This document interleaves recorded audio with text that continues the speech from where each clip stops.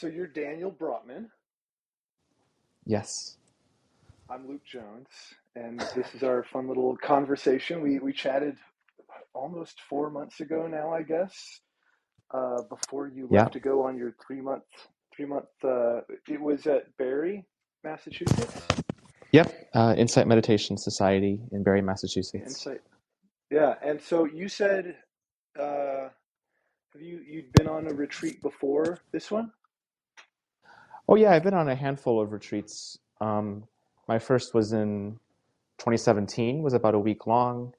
The following year, I did a 10-day, and then during COVID, I did a few self-retreats at home. In Yeah. 2021, I mean, we're still in COVID, but evidenced by my arm. And in 2021, I did a 3-week at IMS, and then this 3-month is the most recent. So, and the retreat was, I'm guessing, it was pretty much, was it like a Mahasi style Theravada instruction retreat? Was there like a specific focus, or how would they label the 3 month retreat? Yeah, that's right. I mean, it's very, very open-ended, and I think um, there's the most important thing about it is it's just a container to support you to practice for 3 months. So people did a wide variety of practices, but in terms of instructions that were sort of offered in the first couple weeks in the mornings, they kind of slowly laid out different aspects of the Mahasi method, which I did use quite a bit. But I spent 3 weeks doing loving kindness practice at one point. Some people spent the whole time doing Brahmavihara practice or concentration practices or various things. So, yeah. Yeah. So what was your, I guess, prior to the retreat? Sorry, hold on, let me clear. Prior to the retreat, what was kind of your inspiration for doing the 3 month retreat, and what expectations did you have of what your experience might be like or what you might get out of it? hmm I had wanted to go on this retreat ever since my first retreat in 2017 when at the end of that retreat, I heard that some people did this crazy thing of practicing for 3 months. And, at the end of my first retreat, um, my first 5 days of retreat practice, that kind of solidified for me a feeling of like, oh, this is a huge mountain, and I will only benefit by continuing to climb it the rest of my life. Like, I really want to keep doing this practice. And so, on one level, even back then, I just had the feeling like, well, if I'm going to do this my whole life, why not front load as much as I can and get, as much of the benefits as soon as I can. So that's one of the reasons why I've always been attracted to the idea of doing such an extended retreat. Yeah. Um, yeah, and I think as I did, so that was an idea from a long time ago. There eventually came a point when one of the times I did a self retreat here at home, I practiced for 7 or 9 days or so, something like that. And at the end of the week, it was a nice retreat. 7 days is an amazing opportunity to practice. But at Yeah. that point, having done it several times, I felt like it's just feels like not that much, actually. I mean, it's a lot, but it felt like I'm just starting to get settled, and Right. and so that kind of gave me a feeling like maybe I'm at a point now where I would benefit or would be ready for a more extended time. And so it was nice I was able to kind of do a short, long retreat, if you will, a year ago and do 3 weeks, which was a very different feeling of retreat than I'd ever done before. Um, it felt like, I remember feeling like a week and a half into that retreat, feeling like, oh, I just live here now.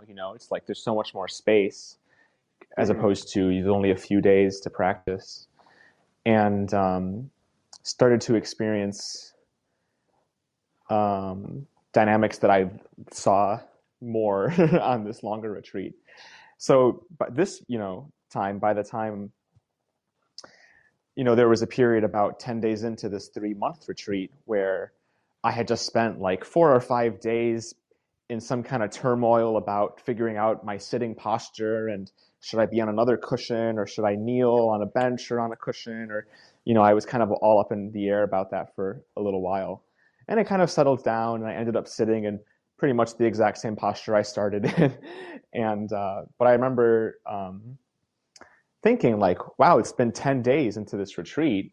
If this was the 3-week retreat, the retreat would be half over. But this retreat is like 84 days, so it's just starting. Yeah. Yeah, so that's a bit of the story.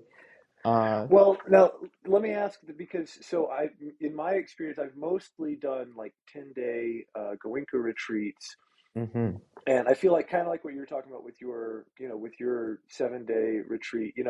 It takes a few days, to get comfortable with the environment and to really kind of get settled in yourself so that really like the steam can kind of build up to a point where, your meditation kind of really deepens. Mhm.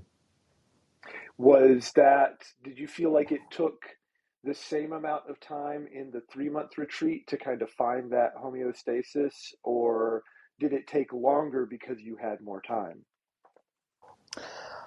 I mean, in some ways, there's never any homeostasis, and that's what you're, observing. Like, Well, I okay, guess, I got it figured yeah. out, and then no, it I turns out guess I didn't. when I say homeostasis, I guess I just mean kind of like that like I'm settled with where I am, feeling comfortable in the environment, and really starting to see like the ripening of my mindfulness to where, like deeper sort of phenomena start to arise more abundantly you know, because I've cut down on my distractions or thoughts about the Yeah, outside world or whatever. yeah. I have almost two conflicting thoughts. Like on the one hand, that was a process that was continually happening. Like, Yeah. after at that 10-day period I just described, then I was like, okay, I'm more settled now. And then like I had a week of how we talked about how I was afraid of the tinnitus, which we could go into, but I had like a week of like a lot of struggle with that, and then that kind of settles down, and I started doing metta practice, and then I felt like, okay, well now I'm. It's been 2.5 weeks. I'm doing my metta practice. I did that for about 3 weeks, but then that was, I had some difficulties, and eventually I decided to switch back to doing just awareness practices, vipassana practices. And so I remember feeling at week 6, almost halfway through, it was like, oh, it took me like 5 weeks to really settle in. And then, and the practice just kept developing, and um, every week was different in some ways. But on the other hand, um, I knew I was really deep in the territory in the universe of consciousness um, by my experience going into consciousness before with retreats and plant medicines. Um, but there's also a sense in which like I couldn't, it's hard to get your bearings down there, and Yeah. I didn't really know like part of the practice was working with doubt. Like, is this working? Am I going deep? And like, Hmm. when you've been there for Hmm. 2 months, like, is this special? Is this just how it is? Like, I don't even remember, um, and it was such a boon. It was such a buoy to my faith at the end of the retreat when we started talking again, and I began to see my concentration, my samadhi start dissolving, and I began to see like how much actual resolution, like fine awareness I had of the very subtle Hmm. movements of mind and very subtle emotional movements in the body. I was like, oh, I was deeper than I realized. And now talking Hmm. again, I can see that. Hmm. Yeah. So I guess I do. I'm interested. Like, so you said, what if you were to break things down chronologically? Like, what was the structure of your retreat as you experienced it? Um, Because you said for the first 10 days you were kind of getting settled in, and then was mhm. it basically after that point, like you did the first 10 days just kind of being well, yeah, so what, like what was your practice for the first 10 days? Yeah, I mean, I can talk about, yeah, in the first 10 days, I was with the breath and starting to experiment with using noting, or what Shenzhen Young calls labeling, but in Mahasi they call it noting, just putting a word Right. on your experience. And um, with all the sense stores and um, uh, there was, I went into the retreat. This is, I think, another question of yours I didn't circle back to yet, which was I went into the retreat with as little expectations as possible. I mean, Okay. there's always expectations under the surface, um, Yeah. but I knew that feeding those expectations was not going to be conducive to practice, and so Right. um, did my best just to show up and like I'm just here, I made it, and I'm just gonna sit all day and whatever and walk and whatever every sit's a good sit. But after a week or so, I started feeling like, well, this is a 3 month retreat, like maybe I could do something. Like maybe this is the retreat I'll finally learn how to do jhanas or. So there was some wrestling with that idea for some time. Yeah. Yeah. Um, and So I kind of described, that I worked with tinnitus for a while. I was really working with the aversion to the tinnitus. One thing I found helpful was noticing the tinnitus is pretty constant, but the aversion actually fluctuates. So I found Mm. that by I I started labeling how strong the aversion was on a scale of 1 to 10, just to point out, just to help me see that the aversion wasn't always the same, because the aversion is where the suffering is. Um, and doing metta practice for a long time, and then the way my vipassana practice and my concentration practice developed over the final 7 weeks. But also, that's just kind of one layer of parsing, of like mapping out, if that's a useful thing to do, the retreat experience, because there are also many other layers of like, well, I was starting to really get in touch with like what is um, hatred is the translation. So I'm thinking about the three defilements, Mhm. as they're sometimes called, or kilesas, um, usually greed, hatred, and delusion. But I think it's good to, sometimes the English words have connotations that are narrower or broader and miss the mark. Um, so getting to know these three uh, elements of experience was another theme that kind of ran throughout the whole retreat in ways as well. Was it after the initial 10 days that you then started the 3 weeks of metta practice, or did that come later on for you? I think it's probably in my journal. I think that was like 2 or 2.5 weeks in that I started doing metta practice all day. Now, were you meeting with a teacher on a regular basis to just kind of compare notes and get advice, or how did that work? Yeah, yeah. So there were like 5 or 6 teachers in each 6 week session. So there was a changeover at after week 6, where some new yogis came, some yogis left, and a new set of teachers came in. So in the Mhm. so yeah, everyone had 2 teachers they were working with. I got to work with Guy and Sally Armstrong in the first half, and Bhante Buddharakita and Jill Shepard in the second half. And the schedule worked out where usually every third day you would have a very short, like 15 or 20 minutes, one-on-one conversation, alternating with those teachers. Sometimes every other day, but usually every third day.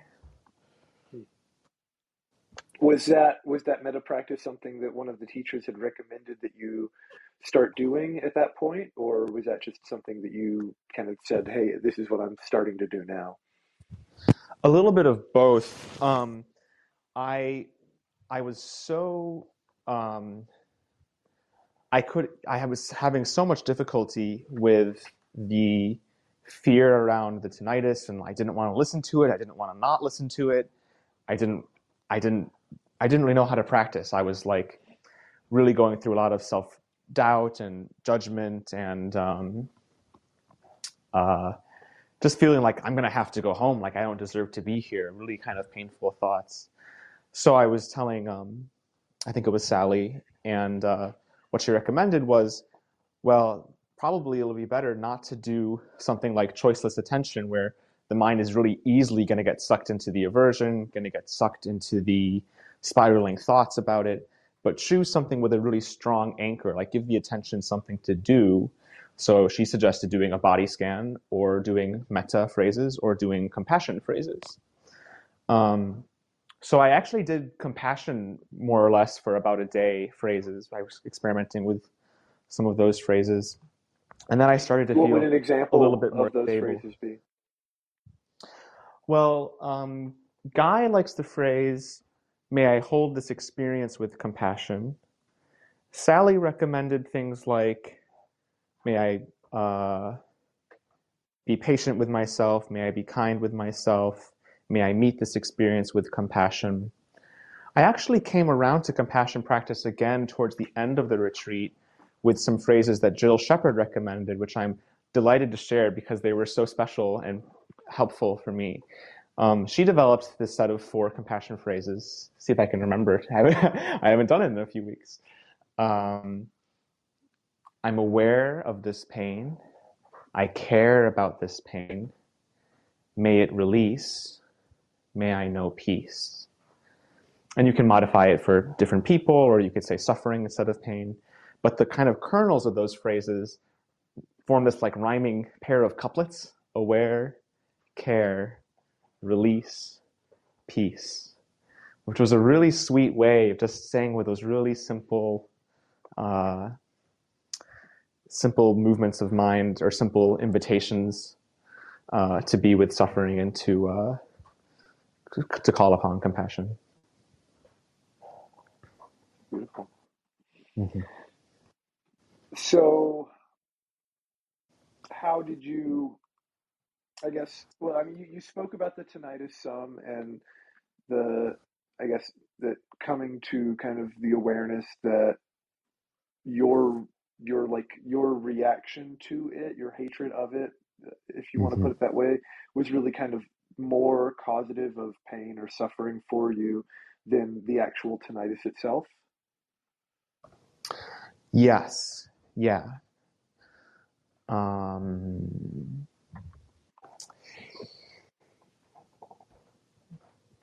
because I don't, yeah. I would notice, um, like how difficult it was to like, it felt like the sound is like boring into my ear, it feels like I can't concentrate. I don't know what to concentrate on. Um, and so I would call that like, oh, the aversion's at like a 7 right now. It's like, when the aversion gets really strong, it starts to tip into like fear, or like terror if it's like really, really, really strong. So that's like upper levels of the aversion chart, But there Yeah. were other times when I'd be like, oh, it's like, it's annoying. I really don't like it. But like, I'm not like freaking out right now. It's like a 4 or a 5, and then there were times where it's like, yeah, I mean, I'd rather it's not be here, but I'm okay, it's like a 2 or a 3. And then it's like, yeah, it's really not bothering me. I mean, I have a preference that I would still rather it go away. So I'm not like at a 0, but Hmm. I'm not, it's just, it's okay. And that's like a 1.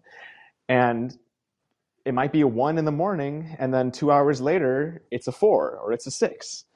And seeing that a few times helped me get through those times when the aversion was really strong. And I think that started to break the cycle of it because I wasn't so afraid of the aversion. There wasn't so much aversion to the aversion, if that makes sense. Hmm. Yeah. Um, so then it eventually became less of an issue, although it was part of every day the rest of the retreat. And there were times when the aversion would bubble up again, but never really as bad as um, that week or so period towards the beginning. Were there any other challenges? You mentioned the doubt and you Yeah. mentioned the tinnitus. Were there any other particular challenges that you would say that you faced during the retreat? Whew. Yeah, I wish you would. um, many. Boredom can be very difficult. It's surprising Hmm. because it's like, wow, shame is like, oh, anything but shame, or like grief, and like all of these emotions I had as students were all challenges. Grief can be so hard. Anger can be so hard. There are positive things too, but since you asked about challenges, um, and sexual desire is a gigantic topic, extremely difficult. The pain of the desire, uh, but but yeah, towards the end there was a lot of like restlessness, and like I remember I was kind of keeping track. Maybe this was not the most skillful way to do it, but doing what I can. But I was keeping Yeah. track of the date and like, okay, we're on week 2, we're on week 3, we're on week 4, we're now in the second quarter of the 12 weeks, and okay, we're in part 2, and so by the time we got to week 10, so the last 3 weeks, 10, 11, 12, I was like, all right, here we are. We're in the last quarter of the retreat, home stretch, almost done. It's basically over. And I was like, wow, it really doesn't seem to be over. There's a whole empty day ahead, and there's another whole empty day ahead after that, another whole empty day after that. So I had some like retreat senioritis, a little bit around that time, and um, ended up being, I think, a really fruitful time of practice because Hmm. there's so many ways to come at boredom. One of my teachers, oh, I should remember her. I keep forgetting her last name. Rebecca gave a wonderful talk about boredom at one point. But you can investigate the nature of boredom itself, but oftentimes that boredom is covering up, like, or that restlessness, is covering up a really strong desire for sense gratification. Like I miss my Yeah. computer. I miss talking to people. It's like I want I want sensory input to bring me pleasure, and I'm not getting it. And so I feel really bored because I'm unwilling to be with the relatively neutral or sometimes unpleasant nature of my experience. Or there's just a lot of like despair here. I just feel like I am not good enough. I can't do this. This isn't working. I don't know if this works for anybody. This is all like the world is hopeless. I'm hopeless. I should have done more this kind of therapy, or I should go to Brazil and do that plant medicine. This wasn't right. It's like despair, like it's not working. And so that can be, so it's like, oh, despair is here. Oh, what is this like? Oh, it's bringing up all these stories. Oh my God, there's such sadness. There's such a feeling of wanting to cry, and then I do cry. So sometimes the boredom or restlessness is a marker of like something else is happening too. Hmm. Hmm. Yeah. So on the flip side of challenges, how about rewards? Would you say that you experienced any jhanas while you were on the retreat? No, I would not. Okay. um, jhanas are, I mean, so speaking of someone who's never been in the jhana, maybe I should just keep my mouth shut. But just one thing I want to convey that I've heard, which I think may be helpful if anyone hasn't heard this, is that there are many different, or there are at least 3 different that I've heard of systems of jhana. And Uh-huh. they are different in their methodology, they are different in their depth. And So there's the Ayakema system, which is what Lee Brasington teaches. There's the Sayadaw U Pandita system, which I was told is like somewhere in the middle, kind of. And then there's the Pa'ok Sayadaw system, which I'm told is Uh-huh. based off of the Visuddhimagga, which are supposedly Okay. the most like deep. Um, Okay. what my teacher told me the other day about this is, there's the real thicket of views, and if you do uh, the Lee Brasington system, the Ayakema system, you might feel like, well, this is the natural way to do it, and this aligns with the suttas in these ways, and those other people are just getting lost in useless distractions of depth, and the other people who go deeper might say, well, you're not really seeing the benefits here. So this is all secondhand knowledge I'm passing along, but Mhm. um, yeah. So I learned to let go of that. Did you have nimitta or anything that you could point to? Um, I had a few interesting experiences at some times of some greater samadhi, like especially if I was lying down, like a sense of the energy body kind of like spinning. Interestingly enough, on the 3 week retreat that I did in 2021, um, I had an experience that might fall into that category where I was in a lot of concentration for a few days, and I had like this sensation of light that came from kind of nowhere, which I think is a pretty classic Hmm. description. But I don't know, that didn't happen this whole time, and I was meditating for 3 months. So, you know, in some like, don't get me wrong, I'm fascinated. I'm thirsty AF for these experiences. Like, who wouldn't be? Like, it Yeah. sounds cool as hell. And like, I hope my practice develops and I gain facility in all these really fascinating ways. Um, but like, the thing that I'm really interested in is that I learned to see greed, hatred, and delusion. I mean, that's not the only thing, but like, it's like so okay. So your earlier question was like, what other goodness was there Yeah. to be seen? And like, nothing was more gratifying than the last few days when we got to talk to people. And it was like, oh my God, the heart is so open. The heart just wants to love and connect. And it's so easy, it's so natural. And there was this real um, seeing as I was speaking to people and in social situations for the first time in 3 months, the very subtle ways in which there might be just like the littlest hint of, and like very subtle, very, very, very subtle hint of insecurity or generosity or envy or affection, or, sometimes, there weren't very many instances of like strong, difficult emotions in those days. There were strong positive emotions. There was a really funny day. It was the day we were going to start talking. Later that day, we had done like a little brief introduction to talking for like an hour and a half in a very structured Uh, way the previous evening, and then the next morning, we're sitting in the morning meditation.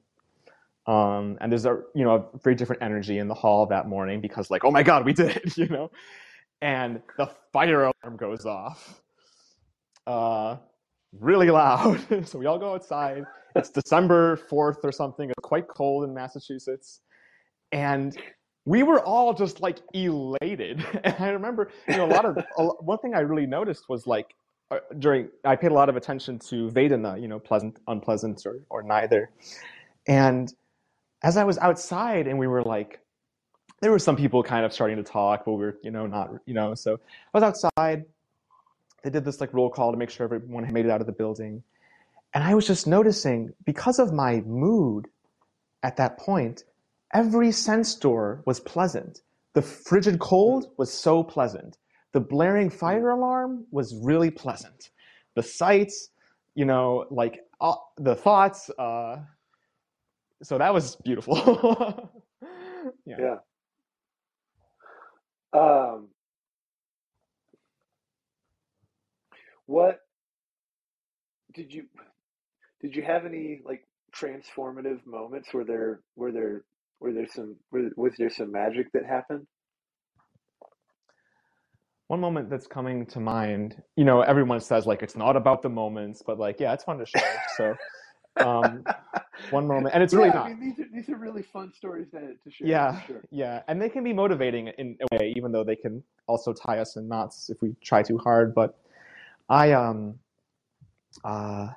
remember exactly the context, but I think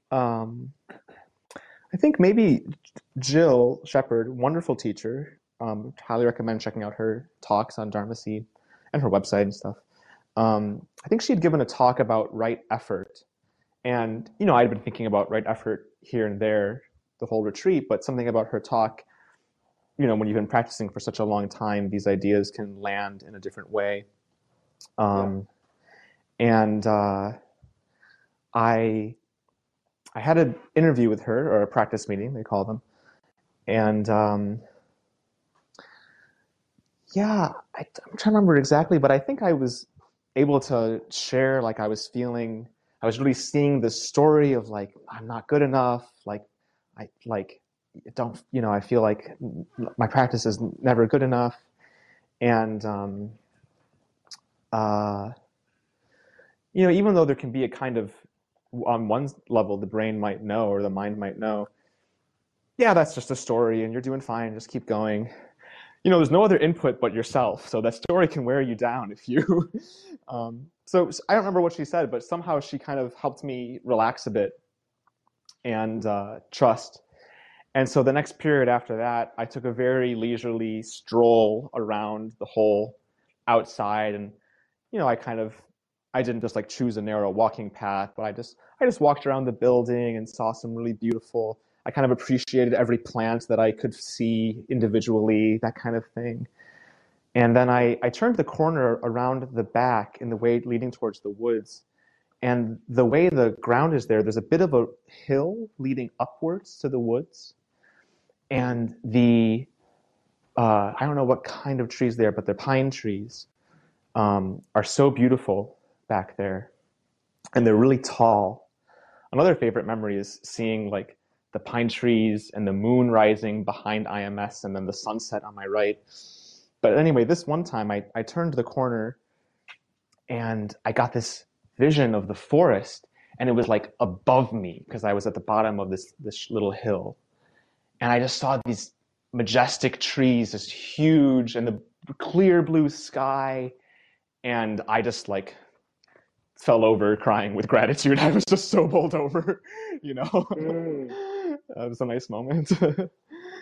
yeah. Yeah.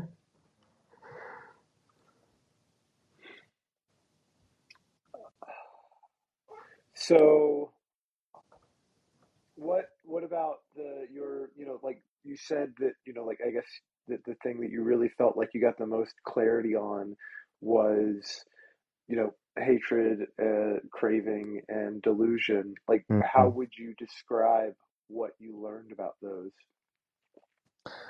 Um, they're they're each a constellation of things.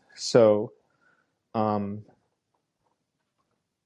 so the Pali is lobha for greed, dosa for aversion or hatred, and moha for delusion.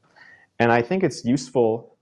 A lot of terms are useful to just use the Pali word if possible, because it allows us to put a new specific context or connotation on that's not so like the English word hatred is like an emotion. It's like a very specific thing. But Right. dosa is really like anything that has that quality of not wanting to accept what we are in contact with. Hmm. Um, so it can be hatred, it can be anger, it can be fear, it can be criticism, like judgment of others, judgment of ourselves. Um, Boredom is actually a kind of aversion to neutral experience often. Um, so you start to see that all these things have a similar taste, and just recognize them more, or like shame. Like I had a lot of towards the end, I would just be doing walking meditation, feeling whatever, and like out of nowhere, some memory pops up of like something have done in the past that's really embarrassing, and it's like, oh, I don't want to touch that. Oh, it's still there, Oh God, you know. Um, Yeah. but you just learn to relax and like this is not hurting me. I am hurting me by forcing it, by thinking I have to get it away. We think that if we hate something enough, it'll go away. Um, and so then the flip side is lobha, greed, um, which is not just any wanting. There's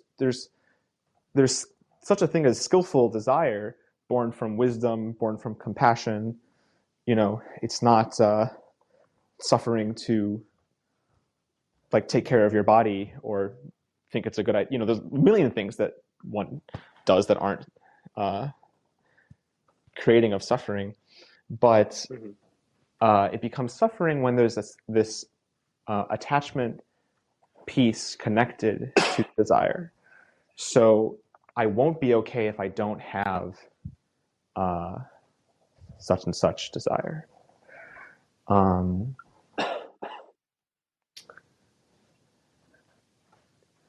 and I guess that has different characters depending on like the object. So like I mentioned sexual desire is like really big. There's just a huge amount of, at one point I realized it took me like 8 or 9 weeks to get to this point, but I realized I if I just stop looking at other people, it's so much calmer because I'm not desiring them to know that they look at me here meditating, or like, what are they doing? I want to know. I want to know something. I want information, or I want a pleasant sight if there's an attractive yogi around me, or or just lunch. Like, do I want there's so much desire when I'm hungry. I'm pouring food onto my plate.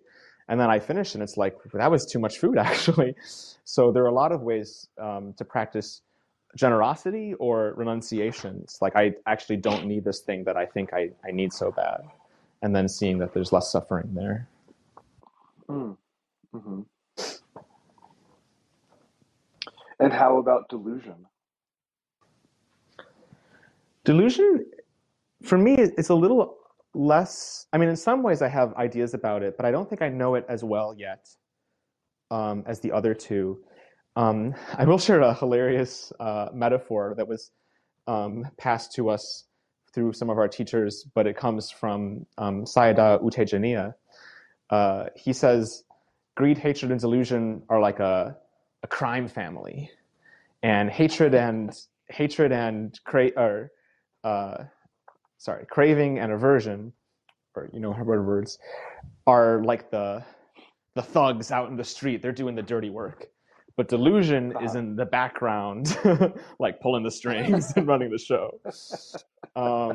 Because the reason, and that's the reason greed and hatred in the Theravada understanding of enlightenment are, they weaken and then are uprooted before delusion is not uprooted until full awakening. So the reason we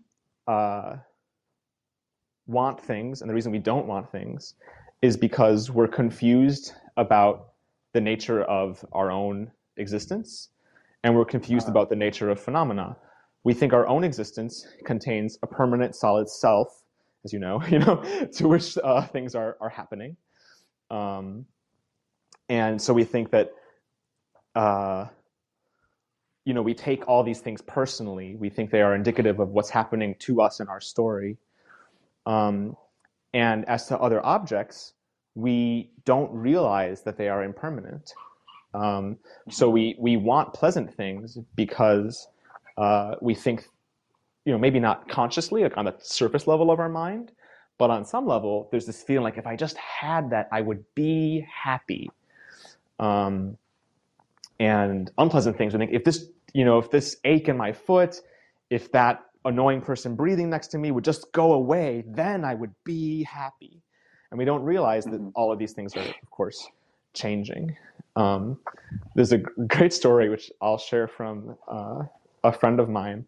Told me, amazing guy. This was his second time doing the 3-month retreat, and he said he was telling me he actually experienced a lot of neutral Vedana throughout much of the retreat, which I was like, wow, that sounds great. It was a roller coaster for me, but sometimes neutral Vedana gives rise to boredom, right? So he said he was doing walking meditation before dinner once, and he started to notice the mind was like, oh, there's going to be soup soon. They always serve soup at dinner. Soup's going to be really good. Oh, I can't wait. I can't wait to pour that soup in. And then his mind started to spin these stories like, oh, there's going to be beautiful women serving me the soup. And, our minds are shameless. They don't know that we're feminist. They just, they want, whatever. And so he was just seeing this story get like bigger and bigger and more elaborate. He was just trying to be aware of like, wow, the mind is like obsessed with this soup. And so then the dinner bell rings. He walks to the meditation, to the cafeteria, lunchroom, dining room, they call it. He tries to be really mindful as he's pouring the soup into the bowl. He sits down. He's like, okay, mindfulness on high alert. This is it. I'm like, he put the soup in his mouth. And he was like, there was like half a second of pleasant Vedana, and then it went away, and that was it. Hmm. All that build up for just a little moment of pleasure. Yeah, yeah. The mind thought, it's going to make me so happy, and it made him happy for half a second. Uh, Hmm. yeah, I guess there's a phrase: "Desire is a liar." Desire lies about how things are going to actually play out. In my own experience, I found that with the trifecta of greed, aversion, and delusion, that the way that it kind of all right. So I was doing like a self dark retreat, and I was experiencing the light as almost like I had like a triangle in my mind's eye, and the light kept kind of moving like a wormhole, like at the beginning of Doctor Who, where you're just kind of Love it. bouncing from side to side and up and down and everything. And I came to realize after a little while that the way that I'm thinking is causing the navigation. So when I'm thinking about something that I'm liking, that I'm more kind of pulling off in one direction. And when I'm thinking about things that I don't like, then I'm pulling off in this other direction. But the Hmm. whole time, like it constantly kept like feeling like there was this downwards pull. And eventually I may have I definitely feel like I entered first jhana territory, and then there was a point where, and I talked with Daniel Ingram afterwards, and he said, "Oh yeah, that was probably second Vipassana jhana," where the aha moment for me was realizing that the sense of I that I have that is directing the orientation of my mind was actually causing that downwards pull. So for me to have a sense of control was what was actually causing me to be unbalanced. Yeah. So I guess like there's something in that, like, and probably this ties in with all of those open awareness practices. Like once you learn how to set your ego well to the side so that you don't think that you're driving your mind anymore, then that's where the delusion can kind of start to diminish significantly. Mm-hmm. Mm-hmm. Yeah, and you're not the one who does it. You Right, don't get rid of exactly. the delusion. You just stop like holding on to it. Yeah, yeah. To me, there's definitely something about like if I can stop driving my mind and let it be, then it can really center in its own way. Mm-hmm. Mm-hmm. I don't know if that rings true to you or to your experience at all. Yeah, I'm just thinking.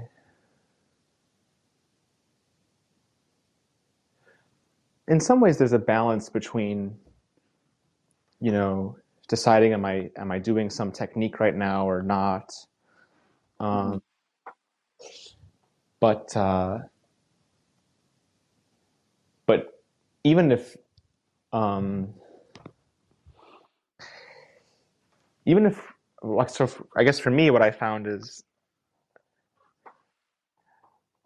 like now in my daily practice, I usually start with like no technique at all, other than just kind of feeling the body, and it takes like a good 30 minutes or so before I feel like the body is calm enough and the mind has settled on its own that Hmm. I can introduce a little bit of, okay, let's come to a more refined and stable awareness on a smaller object like the breath at the nose, for example. Hmm. Um, but that is coming from a place of, it's not coming from a place of like, I got to get it. I'm doing it. I'm going to really get it this time. Uh, it's more coming from a place of wisdom. Like I see the conditions are now here such that this is possible. Hmm. Therefore, I can make the determination to do it rather than I really want this, so I'm going to try so hard and like really go for it. Yeah. Um, does that seem related to the experience you were describing? Well, I mean, I think what I'm hearing you saying is that like I guess, and maybe this is something that you learned through the time that you spent during this retreat, saying that, like you're learning your own intuitive body of like when a practice becomes available so that you can Mm, practice it more effectively. yeah. Hmm. Hmm. Yeah. And a lot of times I would dial the effort way back. Um, I was very happy with my window in my room because it faced the forest, so I would call that tree TV. And Uh-huh.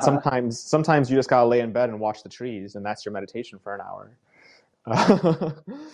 Yeah, yeah, absolutely. In that retreat that I did, I was really only in like a seated meditative posture for 4 hours out of the day. Mhm. And the rest of the time, I was just kind of lounging in bed or maybe, doing some stretching or some yoga at times. But Yeah. it was really like, okay, or just sleeping as much as I could tolerate to just rest. It was really the focus was like Yeah. rest and relax and putting the resting first so that um I don't know, yeah, and then the practice of meditation really, it was funny because like the first time I really had like first and possibly only time I ever had like really clear nimitta, my mind was actually kind of in a place of like, yeah, whatever. Like, I'm probably just having a delusion right now. Like, this isn't a big deal. Like, it was, and I've heard enough people say when, like when something like that starts to arise, they get excited and Right. like they mentally, like they grab for it.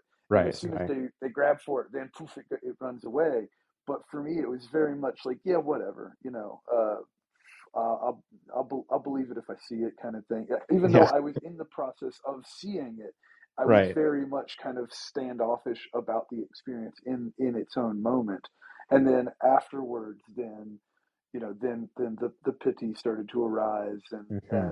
and all of the feelings of just like joy and rapture and all of that kind of stuff. And so it was very much just kind of it was just kind of happening to me more than, definitely more than me knowing what I was doing and causing it to arise. And yeah, like that whole being able to just lay back and stare out the window and just relax, or not even maybe stare out the window, but just look out the window, Yeah. just Yeah. yeah, like having that relaxation piece is a big key, I think, to letting the mind learn how to settle itself. One of my teachers calls that useless gazing. Just do some useless gaze. You're not allowed to meditate. That's too much. Just useless gazing. But I think we're talking about Well, two. Oh, sorry. I was going to say the other thing that came to mind when you were talking before was I don't know how much you've listened to any of Ajahn Jeff's talks, but Haven't yet. in okay, so he's like the head monk of the Meta Forest down in the San Diego area, Okay. and the Access to Insight. If you know Access to Insight, he's Uh-huh. the guy who did like most of the translations of all of those suttas, Oh, and at Dhammatalks.org, like he's the guy that you hear give all of those talks. got And it. when he talks about meditation, a lot of times one of the things that he'll point to is you really have to learn how to turn the volume down on your mind. Like, you don't want to be too sharp. You don't want to be dull, but you also don't want to be sharp. You want to find the happy middle place in your mind so that you're not laser focused on everything all of the time. You really want to kind of like you want to find your five and kind of get your mind to like learn how to stay there the most Mm-hmm. so that your awareness is soft without being dull, but alert without being sharp. Makes sense. Yeah. Yeah, it's definitely a balance. Uh, did you find yourself having that experience at any point where somewhere between like hypervigilance and torpor, where you're like, oh, this is a really comfortable medium place for me to just be aware. Yeah, definitely. It comes and goes, and part of the art is being okay when it's not there, and not holding on when it is there. But there's a real joy when there's that like in one sense it's like a middle ground, but it doesn't feel A middle path, maybe? yeah. It doesn't feel so like it's just a spectrum. It feels like there's actually like you're midway between relaxation and tension. It's more like as Hmm. you know, it's more like there's so much relaxation and there's so much alertness, and that's just like a Hmm. really joyful um, like what that leads to is peace. That's like it's like a really peaceful way. It's like peaceful and awake, and yeah, it's a lovely state when it comes. Mm. So, having done this 3 month retreat, um, what has your experience? And you mentioned, going into the period of returning to talking. Oh, here's a question I wanted to ask. So, Hmm. you were talking about like, you're talking about like feeling annoyance about the breath of another person, or the thoughts about people around you and all of that kind of thing. Did you find that when your mind shifted into that kind of like critical or judgmental state, or whatever about the conditions around you, did you feel like you observed like an appreciable difference in the level of mindfulness that you had when that sort of discursive thought would arise? Like towards the end of the retreat and after we started talking, Sure. Yeah, or whenever. or just whenever. Um, yeah, I mean, my sensitivity to all these sorts of things was heightened. Absolutely. Yeah, and it's just about awareness. It's like it's so simple. Like so, the example that just came to mind was my yogi job was cleaning the floor of the um, part of the dorm that I lived in. So I would always Mhm. sweep the floor, and then there's a little mop thing, and I would sweep the stairs, um, and there was one guy who sort of routinely would walk in. He would wear his same shoes he was wearing outside, even if it was raining. He might track some leaves in, you know. And so I started to notice, like, man, why is that? Doesn't he know I'm like, I'm here cleaning the floors? Like, of course I'm cleaning the floors because floors get dirty, you know. It's like not a problem really. But this is the kind of thing the mind might start to latch onto and spin on. And Mhm. so eventually I noticed, boy, there's really a pattern here forming of like this like critical perception of this person, and um and it's just not baked in to the moment. I'm adding it to the moment, Yeah. and I can make use of some skillful means to let go if it's not so easy to let go. So that's what I did. When I noticed this happening, I started to be like, man, this guy, like, he's like 50 or 60. He's here meditating for 3 months. How many people do I know that are willing to meditate for 3 months? That's amazing. Like, this is one of the coolest people I've ever been around in my life. This is amazing. This guy's so great, you know? And it would really help me let go. And it's just a difference of noticing. Like, if I'm just in the story of like, I'm sweeping and he's making the floor dirty, there's no awareness that like suffering is happening. Um, but the stepping out of the story can be very light, and that's one of the uh, kind of maneuvers that's been practiced so many times that I've seen even happening now after retreat. Sometimes is like I'm suffering and I notice, and I realize I can't snap my fingers and stop suffering completely all of the time, but I can change my course heading um, once I've seen what's happening. Yeah. So, how long was the period when you like between when everybody started speaking and when the retreat ended? Um, let's see. We left on Tuesday midday. I think we spoke. We had like an hour or an hour and a half session Sunday night. No, Saturday. Yeah, so I think it was Saturday night actually. Um, so just a short session where we did some of a practice called insight dialogue, another thing Jill Shepard leads, like a structured way of speaking. Very interesting re-entry into speaking. And then the next day there was some structured sections and a lot of open time. So kind of like 2.5-ish full days of speaking before we left.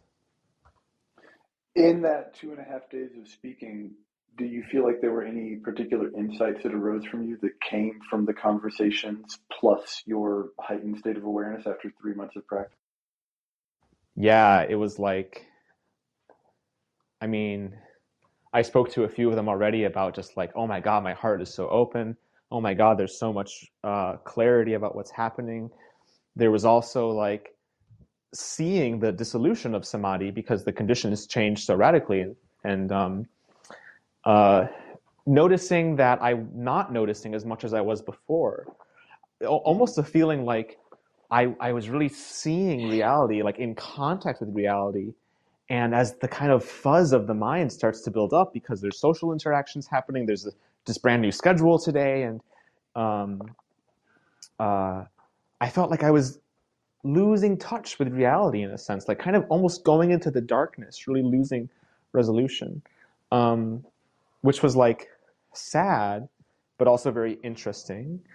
Um, and then, yeah, I mean, I just learned so much from talking to people, hearing about other people's experiences on the retreat, their experiences in their lives as practitioners, and oh my God, you couldn't stop singing Mario theme music too? Like, I thought I was the only one, you know? Is a silly example, but like, yeah, conversations, things as mundane as that. To like, there was one night I was so tired, but like, it just felt so good to keep talking to people. I mean, this was Yeah. also a big learning of that time. Was like, oh my God, there's such a greed, a desire around. I have to talk to a FOMO. Like, I can't miss out on talking to anyone. I have to be talking all day. So noticing that unwillingness to let go, but also like it was fucking worth it because just um, everyone is like the biggest Dharma nerd you've met in your life, and everyone's mind is like so clear and sharp, and everyone's so full of joy. There was one night I think I was talking until 2 in the morning, which, just because like we were having these amazing conversations about, you know, the aggregates and non-duality and whatever, all kinds of Dharma nerd stuff. Yeah. Did you have any have you ever had any non-dual experiences? Did you have any non-dual experiences during your 3 months? Um, I mean, if it's like a really big, clear, fireworksy thing, I guess not. But I think anytime that you have uh, anytime the sense of self is noticeably less present, it's like thinner, Hmm. Hmm. um, then you're closer to a non-dual understanding. So I think, yeah, the whole experience was moving along that pendulum. And So now that you have had a few weeks away from it, how, I've asked you about experiences and states and things. How do you feel like you have been transformed, traits wise, by having had your 3 month retreat? well, there's some things I've pointed to already, like this um, greater noticing of when suffering is happening and greater ability to let go of the causes and seeing the causes. Mhm. A friend of mine has said a wonderful phrase. This is an example of something I learned in those last days. She said, suffering is the best mindfulness spell, which I Mm. absolutely love. Nothing will wake you up like suffering. And if you ignore suffering long enough, eventually suffering will get your attention. Um, but but also, sometimes people say, however long you were in retreat, you're starting another retreat of that length when you go home, as Mhm. kind of the first arc of integration. So um, I think that the gifts that I am aware of well, the gifts that I have like practiced speaking about, like I've talked to friends and Dharma friends, so there's some things that I kind of have some language around now. Um, that's one level, and those gifts are really real. There's other gifts that are like more subtle that I maybe don't fully see or know how to talk about. And I think the deepest gifts Mm, I'm not aware of, probably. That's been mhm. my experience with any kind of intensive experience like this. Is often these things get revealed. It's like 2 years after my first plant medicine experience. I'm like, oh, something really changed there, and I'm just noticing now. Um, Mhm. so I think and I hope these seeds will continue to germinate. Oh, I'm sure that they will. Have any of your friends or family members or the people that you've been around since you've come back, have they said, "Oh, this is something different," that, the way you're reacting or responding or behaving, anything that they've noticed and said to you about how you've changed? Um, Only one person I can think of like made an explicit comment to that regard, but uh, yeah, just one person said, "I think your energy is different." And I was like, "Cool." Well, that's great. That's great. Are there any questions that you feel like I completely failed to ask or topics that I missed? Oh man,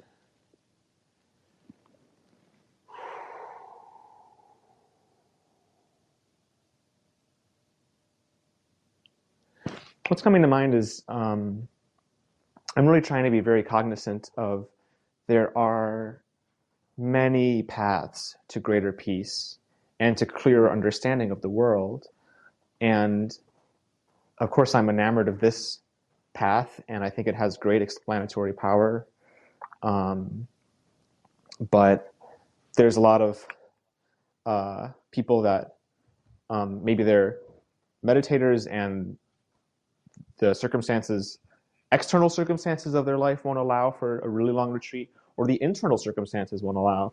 Or there's people who aren't meditators at all. I mean, uh, so just as I'm sharing about my gratitude for this amazing experience and the things I've gotten from it, just to just to point out that it's one path of a great many paths. Hmm. Yeah, absolutely. That's a very good point. Well, Daniel, thank you so much for your time. It's been a great pleasure to catch up with you and chat and to just hear all about your experience. Well, not all about it. I mean, it would take 3 months to hear all about You're it. right. Yeah, thank you so much, Luke. Yeah. It's so special to have this like platform to just like talk about myself and the things I think and what I went through, and I hope it's of Do you use have a to plan to anyone who go? listens. Do you have a plan to go do another one anytime soon? Um, I have no firm plans. It's one of those things where you're in it and you're like, this is crazy. I'm never doing this again. Why do I keep doing this to myself? This is absurd. um, and but then there was a day a week or so ago when I noticed that like I had this real mourning, this like loss of like, wow, I miss the silence, I miss the stillness, I miss Mm, the peace. And there's, certainly in those last days when I was so full of joy and hearing about everyone's experiences, and many of the folks that I was talking to have done this I mean, many people were there for their first 6 weeks or 3 month retreat, but there were also a mhm. lot of people that had done it 2 times or 4 times, or were in the middle of a 6 month, or one person doing 14 months of practice. I don't know if that'll ever be on the Wow. cards for me.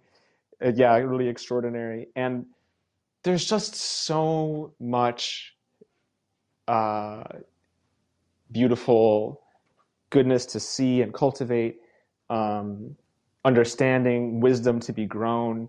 So it's very appealing to want to do more practice. So it's very possible at some point, but my life is very up in the air in a number of ways. So we'll just have to see Mhm. what happens. Yeah. Yeah, well, I look forward to, keeping in touch and learning more about your journey as the years progress. And again, thank you for your time and sharing everything about your meditation retreat. Thanks a lot, Daniel.